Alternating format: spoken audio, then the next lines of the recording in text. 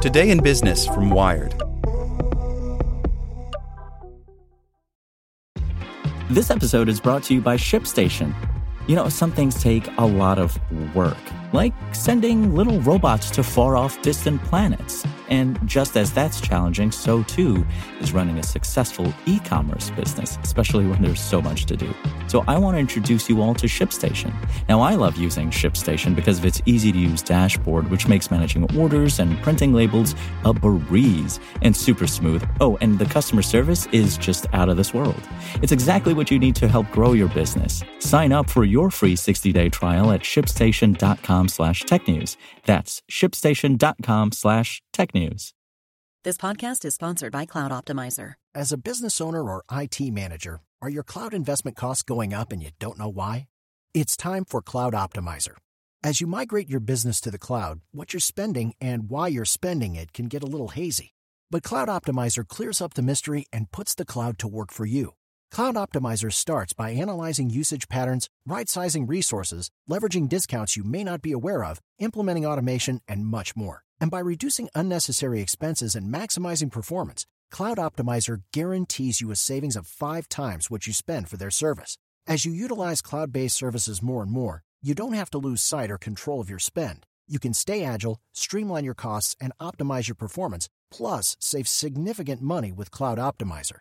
Make the cloud work for you with Cloud Optimizer. Get a free assessment and find out how much you can save by going to cloudoptimizer.com. Go to cloudoptimizer.com for your free assessment. That's cloudoptimizer.com. Here's today's spoken edition of Wired. Republicans in Congress are talking net neutrality, at least, by Clint Finley. 3 Republican members of Congress introduced net neutrality-related bills Thursday, but Congress is still a long way from a bipartisan deal to restore rules banning broadband providers from blocking, throttling, or otherwise discriminating against lawful content. During a hearing of the House Energy and Commerce Committee, Representatives Cathy McMorris Rodgers, Republican Washington, Greg Walden, Republican Oregon, and Bob Latta, Republican Ohio, all said they had proposed net neutrality bills. None has released the text of their bills yet, but their speeches and previous legislation suggest their proposals will fall far short of the sweeping protections passed by the Obama-era Federal Communications Commission in 2015. During the hearing, lawmakers from both parties repeatedly agreed on the need for basic net neutrality protections. That represents some progress on the issue. Many GOP lawmakers have questioned the need for such rules for years, and the now Republican-led FCC voted to repeal its net neutrality rules in late 2017. As the issue has become more mainstream in recent years, and with polls showing both Democratic and Republican voters favoring net neutrality, Republicans have at least started paying lip service to the idea. But many House Republicans remain opposed to some of the key provisions of the 2015 rules. The Democratic takeover of the House in last year's elections has changed the political calculus for net neutrality, pushing both sides toward a bipartisan deal even as a federal court considers a lawsuit challenging the legality of the FCC's decision to jettison its rules. Thursday's hearing, though, suggested that there's still a big gap between the mainstream positions of the two parties. The Obama-era rules reclassified broadband as a Title II telecommunications service, similar to telephone services. It also imposed a general conduct rule that said broadband providers must not, quote, unreasonably interfere with or unreasonably disadvantage, end quote, lawful content, and gave the FCC authority to intervene on issues like carriers excluding preferred content from customers' data use and interconnection deals that Internet providers make with each other on a case-by-case basis. McMorris Rodgers said her bill is based on a state law passed last year in Washington that includes bright-line rules against blocking, throttling, or creating paid fast lanes. She also said her bill would overturn state laws, including the Washington law and the more robust California law passed last year.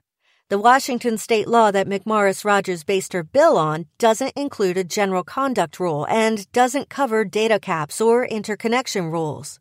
Walden said his bill would be similar to a bill proposed by Senator John Thune, Republican, South Dakota, and Representative Fred Upton, Republican Michigan, in 2015 that included bright-line rules but didn't include a general conduct rule or covered data caps or interconnection. The Thune-Upton bill also banned the FCC from classifying broadband as a Title II service, as did a 2014 bill proposed by Latta. Even before the FCC voted to overturn the Obama-era rules, major mobile internet providers were throttling video on certain unlimited plans unless customers paid to upgrade to more expensive plans. It's not clear yet if the new bills would ban this practice. The representatives did not respond to Wired requests for comment. Last year, Representative Mike Kaufman, Republican Colorado, proposed a more comprehensive net neutrality bill that would have created a new Title III classification for broadband. The bill never advanced, and Kaufman lost his re-election bid last year. Despite ample evidence to the contrary, Republicans said during the hearing that Obama FCC's net neutrality regime led internet providers to decrease their investment in broadband infrastructure. Do we want to regulate the internet as a 1930s-style utility, one where burdensome regulation and price controls stifle innovation? McMorris Rodgers asked. Some broadband providers, like Comcast and Charter, actually increased investment in 2015 and 2016. Others, like AT&T, decreased investment but told shareholders years before the FCC adopted its rules that they planned to slash infrastructure spending after completing network upgrades. In a statement Thursday, the industry group U.S. Telecom touted increased spending from the 6 largest U.S. broadband providers in 2018 as evidence that ditching the net neutrality rules had boosted broadband investment, despite decreased spending by Comcast and Verizon. But even U.S. Telecom admits that these numbers don't tell the whole story. The important question for policymakers is not what happens to broadband investment from one period to the next, but what long-term investment would look like under a different regulatory regime, the organization's statement says. Many Democrats maintain that the Title II protections are crucial in order for the FCC to protect consumers. Tom Wheeler, who was the FCC chair when it adopted the net neutrality rules, said if the agency is limited to enforcing bright-line rules, it wouldn't be able to police bad behavior not explicitly defined in the rules. Consumers don't have anywhere to turn when they are wronged by these large corporations because the FCC took itself off the beat entirely, said Representative Frank Pallone, Democrat, New Jersey. Consumers are left watching the internet slowly change in front of their eyes. One particular incident has become a flashpoint in the debate. During the Mendocino Complex fire in 2018, Verizon throttled mobile internet speeds for firefighters, according to a brief filed by the County of Santa Clara, California, as part of the federal suit against the FCC. The county paid for unlimited plans for the firefighters, but the plan limited connection speeds to 1/200th of their usual speeds after exceeding 25 gig of data. This throttling has had a significant impact on our ability to provide emergency services, the brief says. The county was able to restore full speeds only after contacting Verizon's billing department and switching to a new plan that cost twice as much. In supporting first responders in the Mendocino fire, we didn't live up to our own promise of service and performance excellence when our process failed some first responders on the line, Verizon executive Mike Majorana said in a statement last year. The company created a new plan in response, Majorana said. The California incident, which was raised repeatedly by Democrats during the hearing, isn't a classic net neutrality issue because Verizon was throttling all content, not favoring particular content or types of content.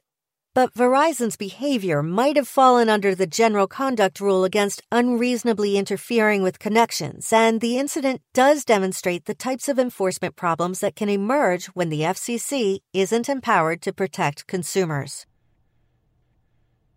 Want to learn how you can make smarter decisions with your money? Well, I've got the podcast for you. I'm Sean Piles, and I host NerdWallet's Smart Money Podcast. Our show features our team of nerds, personal finance experts in credit cards, banking, investing, and more.